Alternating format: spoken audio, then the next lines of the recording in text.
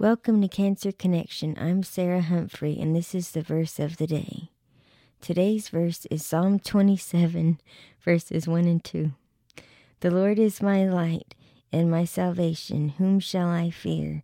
The Lord is the stronghold of my life. Of whom shall I be afraid?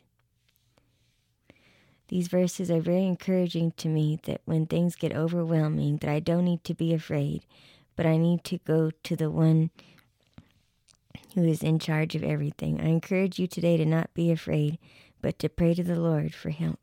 Again, this is Sarah Humphrey, and I will see you tomorrow for the verse of the day.